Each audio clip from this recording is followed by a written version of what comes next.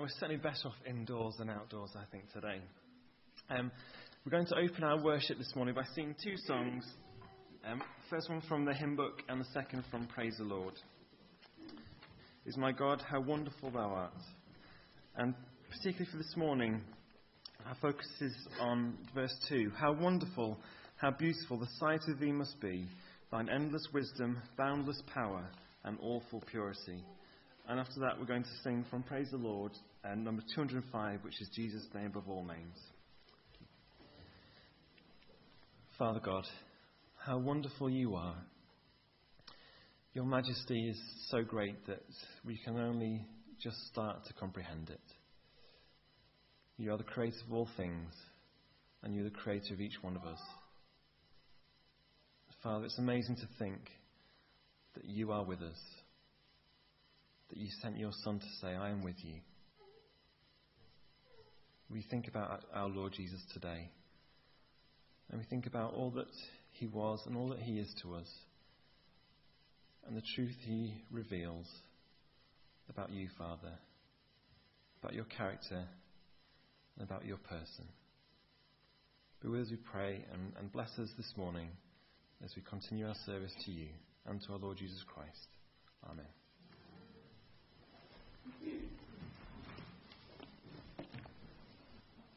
Andy's going to be doing the announcements for us, and we'll do the collections while the announcements are running. And the second collection is a special collection as advertised. So we're collecting for the second collection for the African appeal. Father God, you hear all the conversations, the things we say out loud and the things that we say within. You hear them all, Father. You are a wonderful God, a majestic God, who's close to our poor hearts. And we pray that we will feel that closeness, Father. And we especially pray that that closeness will be felt by Rosie's brother-in-law, Ryan, as he awaits major surgery, Lord. May he feel your closeness, your peace, and your comfort. And Colin Boxall, who we know well, and who is suffering from depression, Father. Be close to him, and may he feel your closeness. May he see your light in the darkness, and be with all the family who try to help him. We think of Pauline, our lovely sister Pauline, Father, and who has many things to deal with and to cope with, yet is always so welcoming when we see her. Be with her, we pray, Father. And further afield, Lord, we've been collecting money for the appeal for the drought in Africa. So many hundreds of miles away, Father. And we are helpless in many ways, but help us to give what we can, and may the money that we can raise find its way to be useful, to relieve suffering, to relieve the pain. Father, you give us your light, and it's a light not to hide under a bushel, but to share with other people. So for all the announcements that Andy has made, we pray that they'll be blessed by you, so that your light will shine from us this week. And not just in the organised activities, Father, but in our day-to-day lives.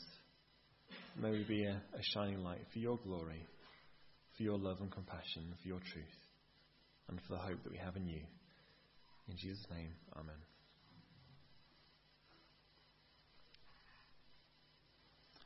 We'll sing together from Praise the Lord, number 23. It's always I find difficult to pick something to sing after we've done the announcements and pastoral prayer, etc., because you don't know what's going to be said in the pastoral prayer, what things are going to be, what issues are going to come to it. But this song, Drop Thy Still Dews, I think applies across the board, doesn't it? That we all need to find God's peace in our lives. However our lives are going, whatever things we face, we all need to know the peace of God. So, number 23, Drop Thy Still Dews.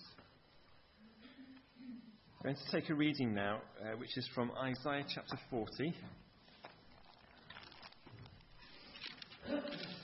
And we're reading this chapter because we're going to be thinking about the question closed by verse 18, and Ben is going to read Isaiah chapter 40 for us. Thanks, Ben. Isaiah chapter 40.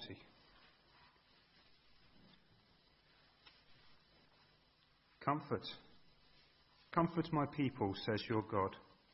Speak tenderly to Jerusalem, and proclaim to her that her hard service has been completed, that her sin has been paid for, that she has received from the Lord's hand double for all her sins. A voice of one calling, in the desert prepare the way for the Lord, make straight in the wilderness a highway for our God. Every valley shall be raised up, every mountain and hill made low. The rough ground shall become level, the rugged places a plain.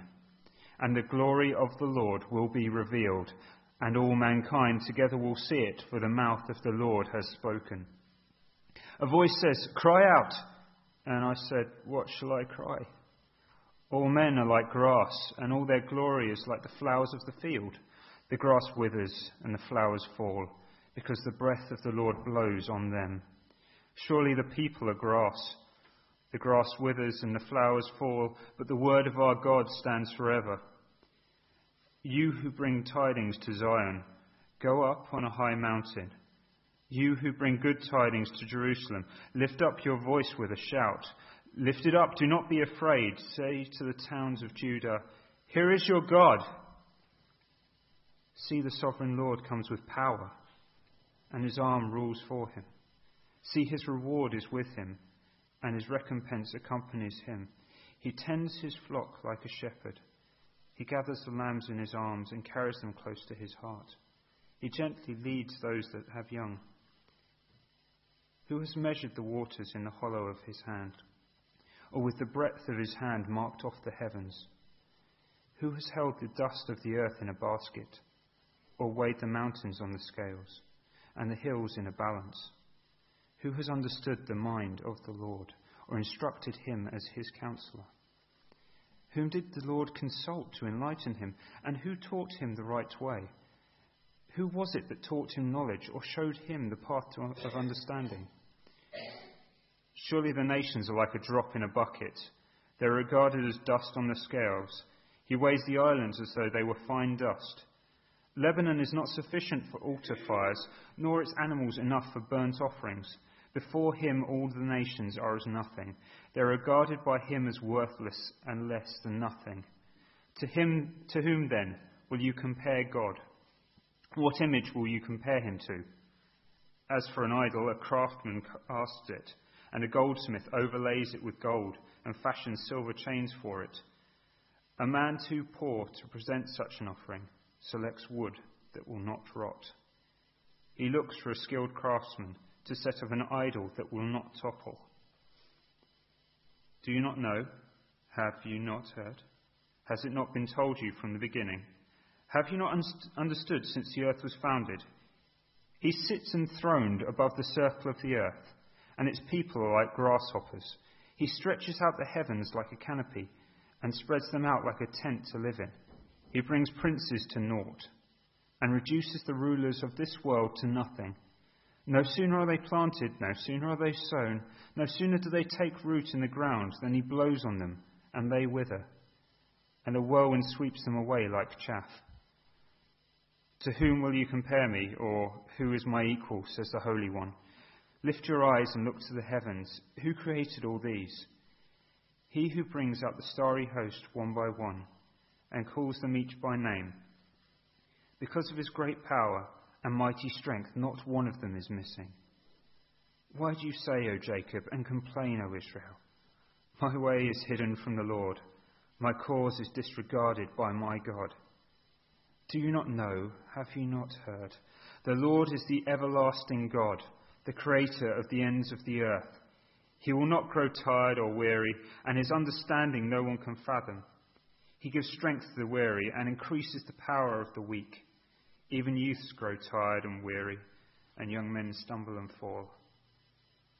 But those who hope in the Lord will renew their strength.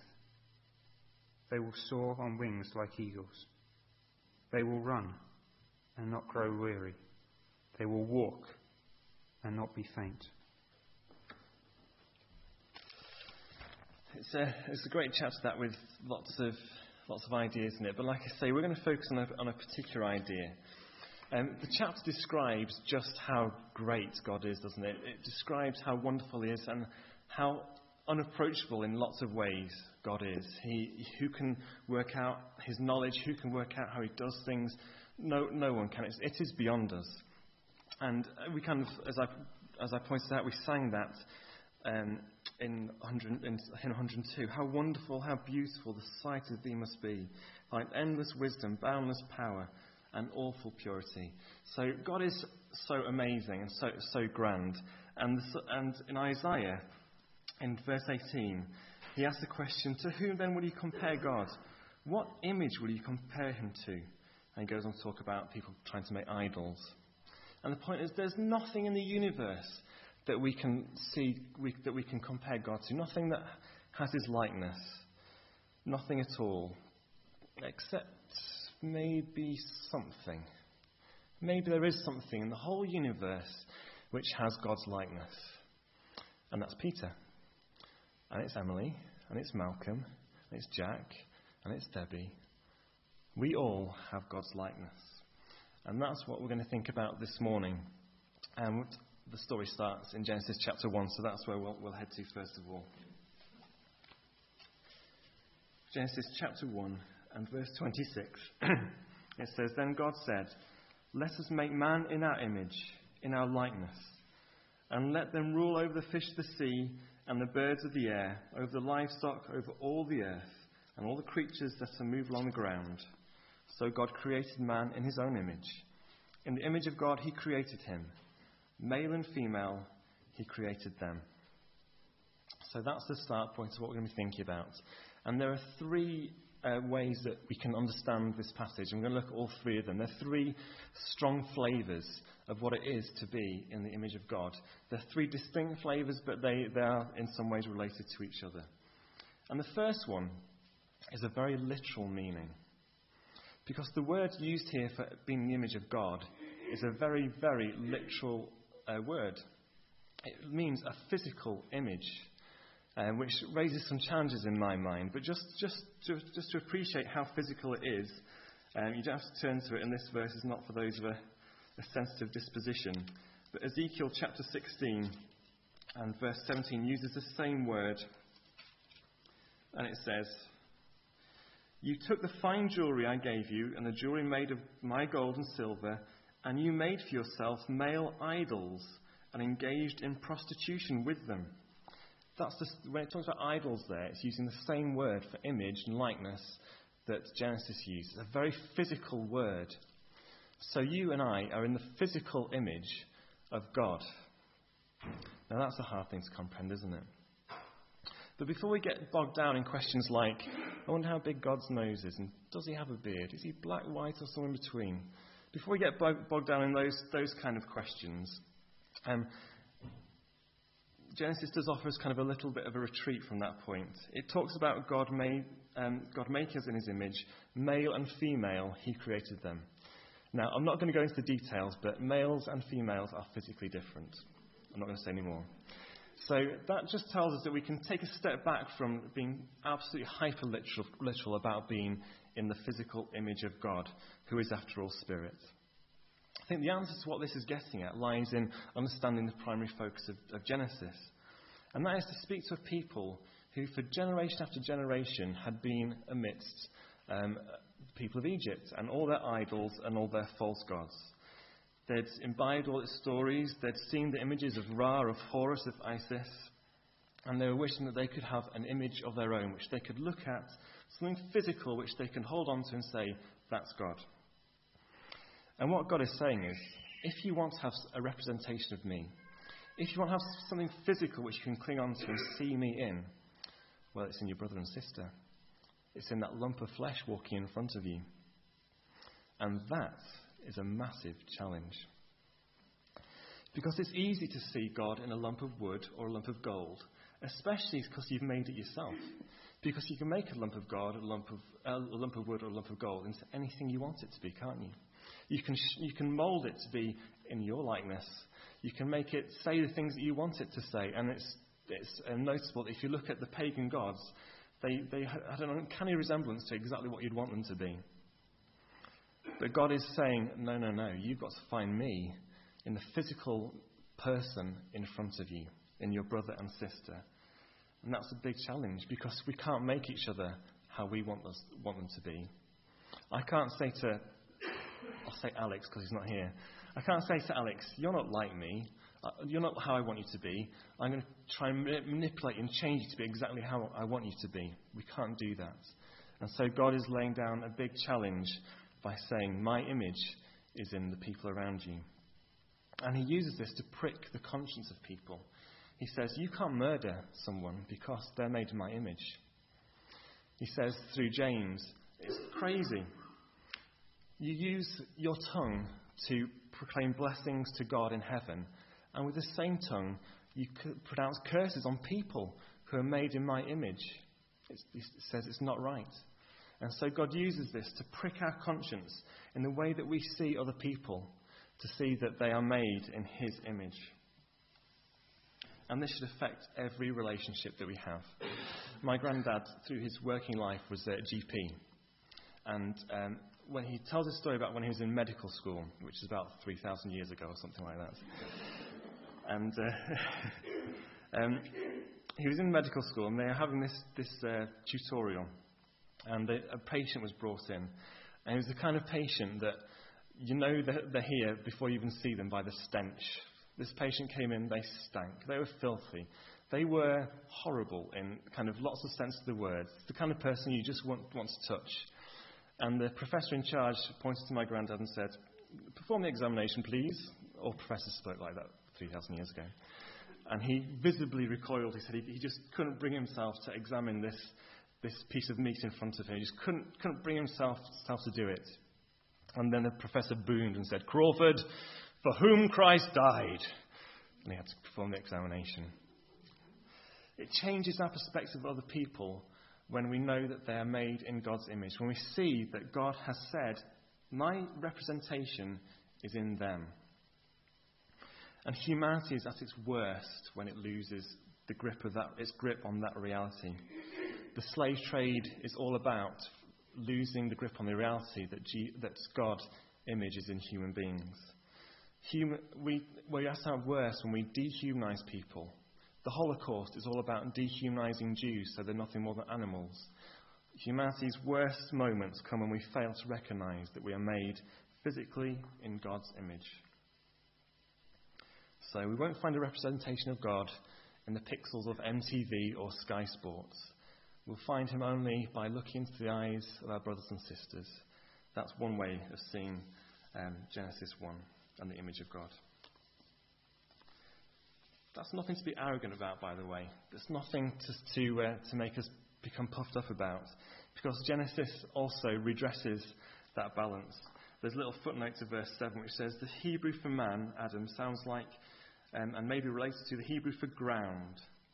So we have this paradox in our lives. We are earthly, we are of the dust, we are of the ground, yet God has made us in his image. So that's meaning one. The second meaning is a functional meaning. And if we just continue reading from verse 28, you get an idea of where this comes from. Verse 28 says, God blessed them and said to them, be fruitful and increase in number. Fill the earth and subdue it. Rule over the fish of the sea and the birds of the air, and over every living creature that moves on the ground. Then God said, I give you every seed-bearing plant on the face of the whole earth, and every tree that has fruit with its seed in it. They will be yours for food. And to all the beasts of the earth, and also the birds of the air, and all the creatures that move on the ground, everything that has the breath of life in it, I give every green plant for food. And it was so. So mankind has dominion. Mankind is appointed as Lord over all creation. And with that comes a responsibility. So in the preceding days of creation, we have God in front of the whole kind of heavenly court, drawing together every aspect of creation, from the stars and planets to all the different animals and creatures. And by the end of it, in this last day, God says, let's make man and make him in our image, and let's give him dominion over everything. No other creature on this planet has the power and the skill to shape the lives of every other creature like we do. No other creature on this planet has been able to harness other animals for agriculture, for industry, for entertainment. In every way, we are lords and masters over this whole planet because we are made in God's image. It's an aspect of what being in God's image is all about. But with that comes a huge responsibility, doesn't it? If we are lords and masters and have dominion over all the plants and all the creatures, then we also have a responsibility to care for and look after the world that God has given us. And I think all this is tied up in the refrain of Genesis 1, which is, God saw that it was good. Now, what does that mean? There's lots of different ideas about what it means to say that God saw that it was good. Some people think it's like a moral goodness. And they'll say that the kind of creation before the fall was morally good. That's what God is saying when he says it was good. And after the fall, it became morally bad. I don't think it means that, and I think the evidence is against it. But another idea is to say, well, maybe it means it's kind of talking about craftsmanship, so that the craftsmanship of creation was good, so that the eagle's wing was perfectly crafted. And again, I don't think that's right either. I think actually to understand what it means when God said it was good, we have to understand what he means when he said it's not good. That should become apparent. Because in chapter 2, God says what is not good. Chapter 2 and verse 18. It says, the Lord God said, and he's talking about Adam, it is not good for man to be alone. I will make a helper suitable for him. So this is what being not good is all about. The fact that man was incomplete without woman, that Adam was not complete without Eve, that is what is not good. And that tells us what good is all about. Because not good is about not being able to function properly, not being able to fulfill your potential. That's what being not good is about. So therefore, when God says that the rest of creation good, it's about it being fit for purpose. It's about it being able to reach its potential. It's about it being complete. And that purpose, that potential and that completeness was all about us, about you and me, about the creation being ready for you and I. That's what being good was all about. It's about its purpose. So it's a tragedy, isn't it, that we who have been given dominion and mastership over creation are steadily making it unfit for purpose, that we're making it hostile for human beings, that we are reducing its biodiversity, that we are reversing the process, if you like. So being the image of God is about functional completeness. And we have a power, but also a responsibility in that department. The third and final aspect of what it means to be in the image of God is a spiritual one. It's a meaning which lifts off from the first, and the link passage is from Matthew chapter 22. And Vicky has disappeared. Oh, she's there. Why are you sat next to Andy? So Vicky's going to read from us Matthew chapter 22 and starting at verse 15.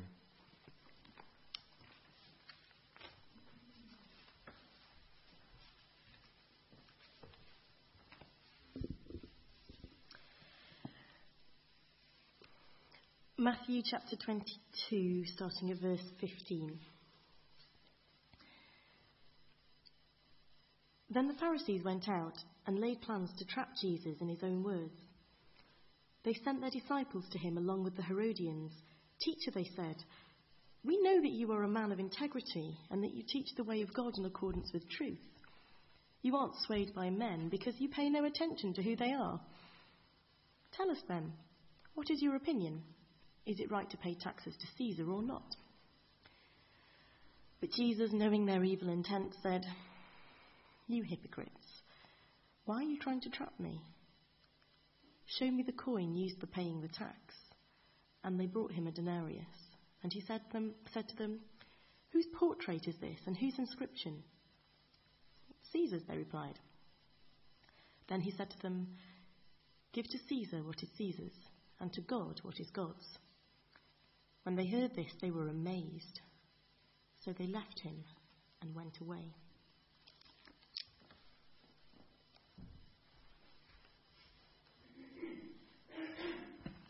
Thanks very much, Vicky. So this very telling passage where the Pharisees, as was their wont, were trying to trap Jesus, tells a lot about what it is to be in the image of God. They were obviously working on a different plane to Jesus. They were trying to trap him between different national identities of being a Roman or being a Jew, and they're trying to get him to say the wrong thing, if you like.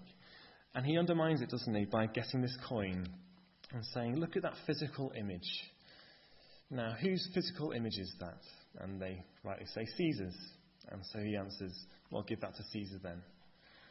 But what's in the image of God, you give back to God. And this is where the link is with our first idea. We are in the image of God. And so we have to give ourselves back to God.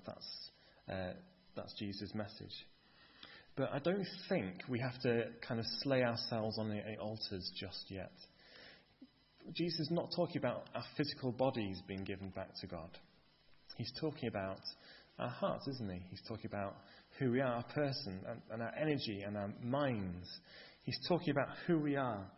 And that leads us to the third aspect of being in the image of our God. And that's our minds, our spirituality, the person of each one of us. There are many different things about who we are which make us stand out as being spiritually in God's image. For example, there's our sense of eternity. The fact that we have an idea of what it would be to live forever. That we can make forward plans. That we can think about our life in a long-term picture rather than what's happening tomorrow. The fact that we have eternity set in our hearts is the image of God in us. The fact that we have an appreciation of beauty and that we can be creative in things that we do. That's the image of God in us. It's not just man must make shelter, build roof, keep rain out. Man must cook food. Man must run out of things man must do. Do you know what? I'd like this shelter to have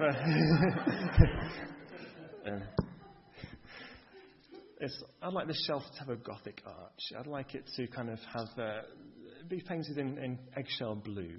The idea that we don't just see things from a purely functional point of view, but we actually appreciate beauty. Sometimes we do things purely for the sake of beauty, not for any functional value at all. And the fact that we can appreciate beauty and its counterpart, horror, means that we are in the image of God, unlike other creatures. Our ability to develop relationships which are complex, that are intricate, that are deep and that are meaningful is because our spiritual selves is in the image of God.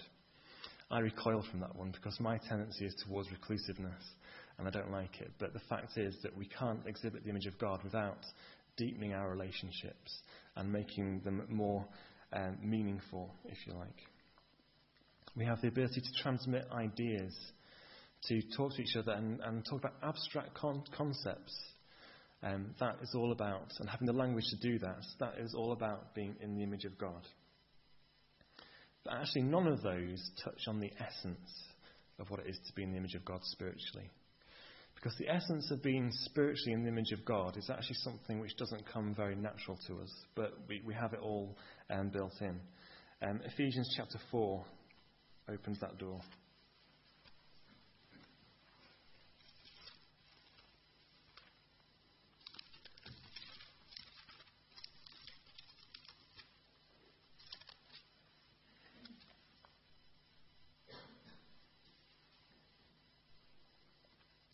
Ephesians chapter 4 and verse 22.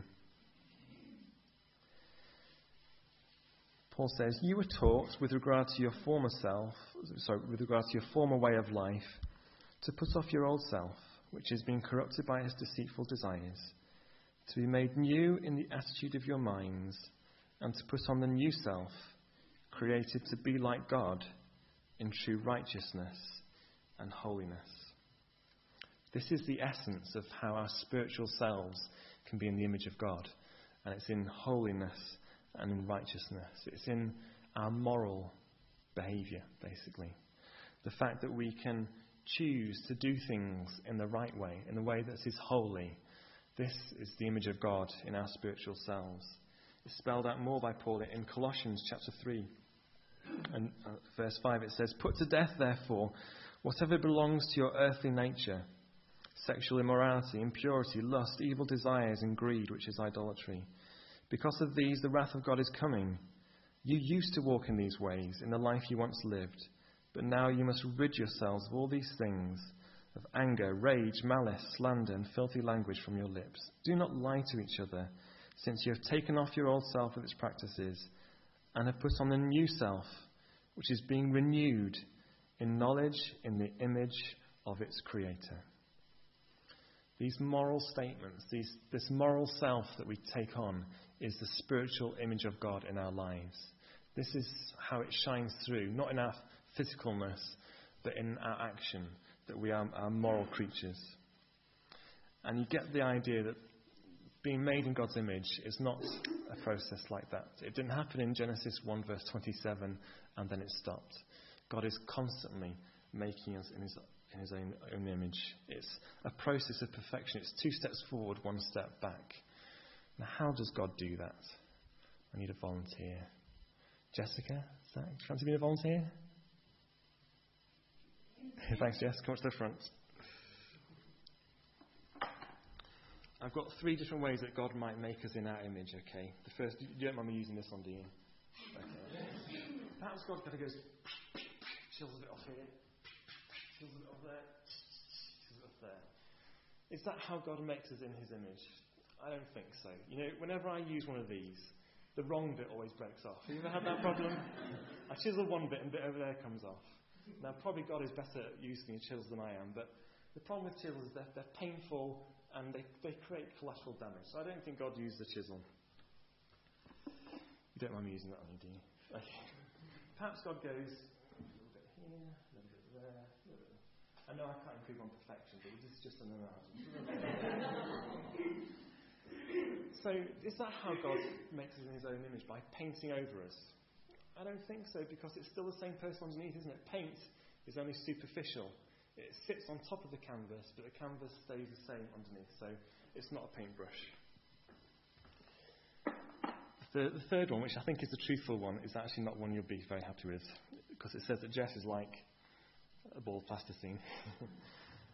But that, I think, shows how God creates in us his image.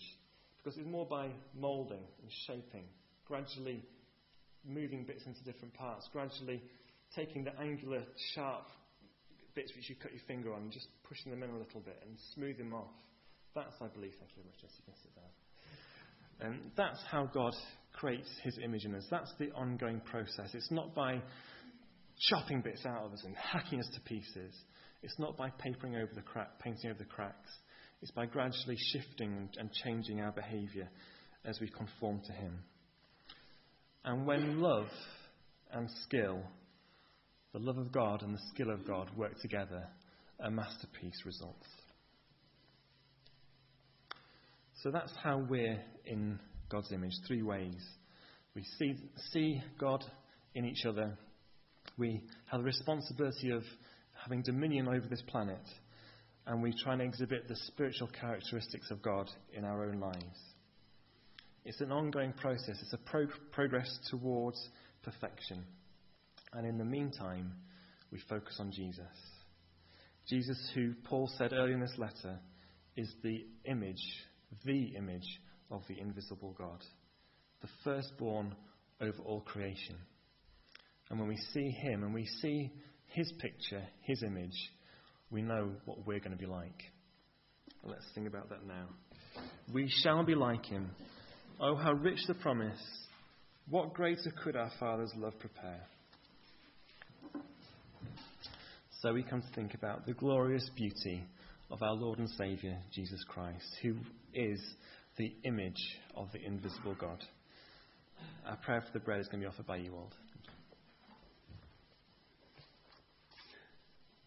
All honor, glory, praise and thanks are due to you, dear Lord Jesus, for what you have achieved.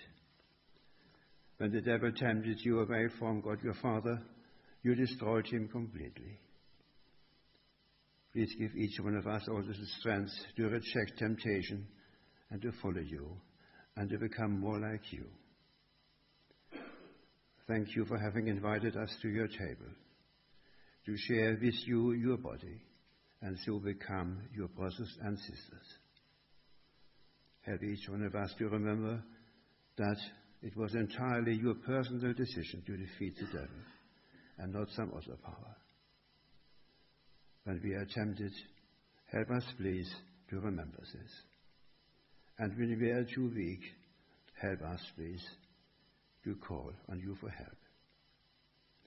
Help us now and to concentrate on this bread and be thankful for each one of our brothers. Amen. Thank you, Wald. So we share this bread, the body of our Lord Jesus Christ, and think about his beauty. Our loving, most wonderful Heavenly Father, what a privilege it is to be here this morning, to be reminded so beautifully about our relationship, our wonderful family in Christ. Brothers and sisters, working together in love. Our eyes have been really opened to see the beauty of everything around us, your creation, flowers, trees, animals, birds, everything we see created by you, Heavenly Father. And we have been given Jesus to see Jesus in your image.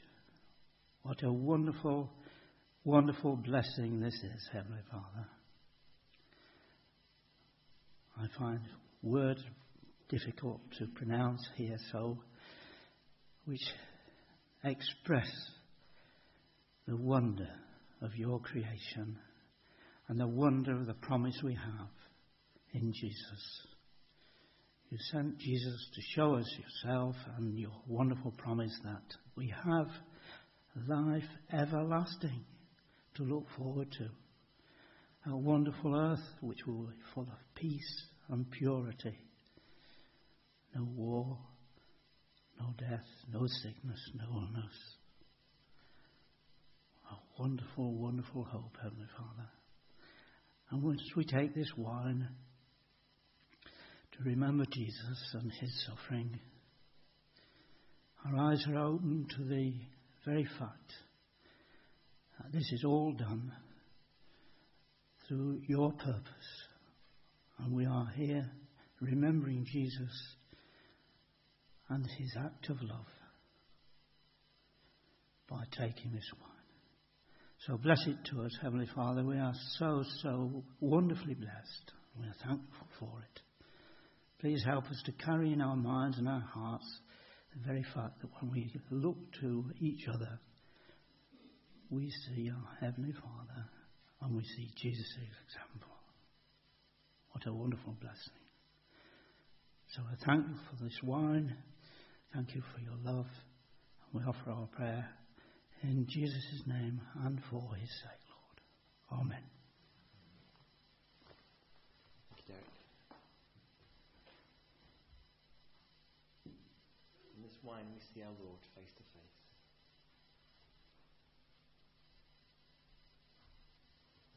I've been reading a book recently by the second man to land on the moon. And remember the name of the second man to land on the moon? Got you. Buzz Aldrin is the second man to land on the moon.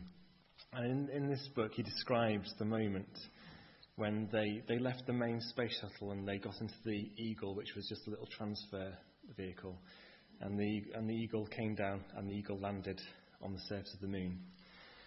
And so it's just him and Neil Armstrong sat together in this tiny little capsule and just sat there and waited.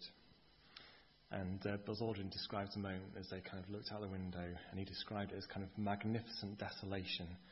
Magnificent because no one had ever been there before, but just utter desolation. And he said to Neil Armstrong, "Do you mind if I just take a moment?" And he unzipped his spacesuit pocket, and he pulled out a tiny little piece of bread and a little thimble full of wine. And he took bread and drank wine on the surface of the moon, or in the vehicle on the moon. And it just struck me, he thought that was the most appropriate thing I could do as the first person ever to touch down in this place. The most important thing I can do is remember the Lord Jesus Christ. And that tells me that this image of beauty is important wherever we go this week, even if it's only as far as Stretford Mall and not the Sea of Tranquility. Wherever we go, this image of the Lord Jesus Christ, in which we see our Father, this is the most important thing that we can take with us. So let's sing together to close from Praise the Lord number 221. As we gaze on your kingly brightness, so our faces display your likeness, ever changing from glory to glory. Mirrored here, may our lives tell your story. After which Andrew Campion is going to close in prayer. Father, indeed, our prayer is that you will help us to blaze for you in this week ahead, Lord. Our prayer is that this world might be flooded with your love and your kingdom. But, Lord, you've called us all from darkness into light, but often, Lord, darkness comes into our lives. Sometimes not that we want it, but we go through difficult times, and they do seem dark, Lord. But help us to strive and fan the flames of faith and truth in one another, so that we do indeed rekindle that love and that brightness for you in the days ahead. And Father, we know that you're never far from us. And help that too, to give us strength to turn away from the things in this world that perhaps commit so much of our time and energy, and help us to be more faithful to you. So, Father, with these great gifts of the knowledge of your love for us, we go out into another week, and we thank you for all your blessings, for all prayers answered, and we pray that these things might give us confidence to trust in you while we wait for other things that we pray for. And most earnestly, Lord, we pray for your Son's return, and we thank you for his love and his grace and the care and the knowledge that we're all individually known and special to you. And we thank you for that through Jesus Christ. Amen.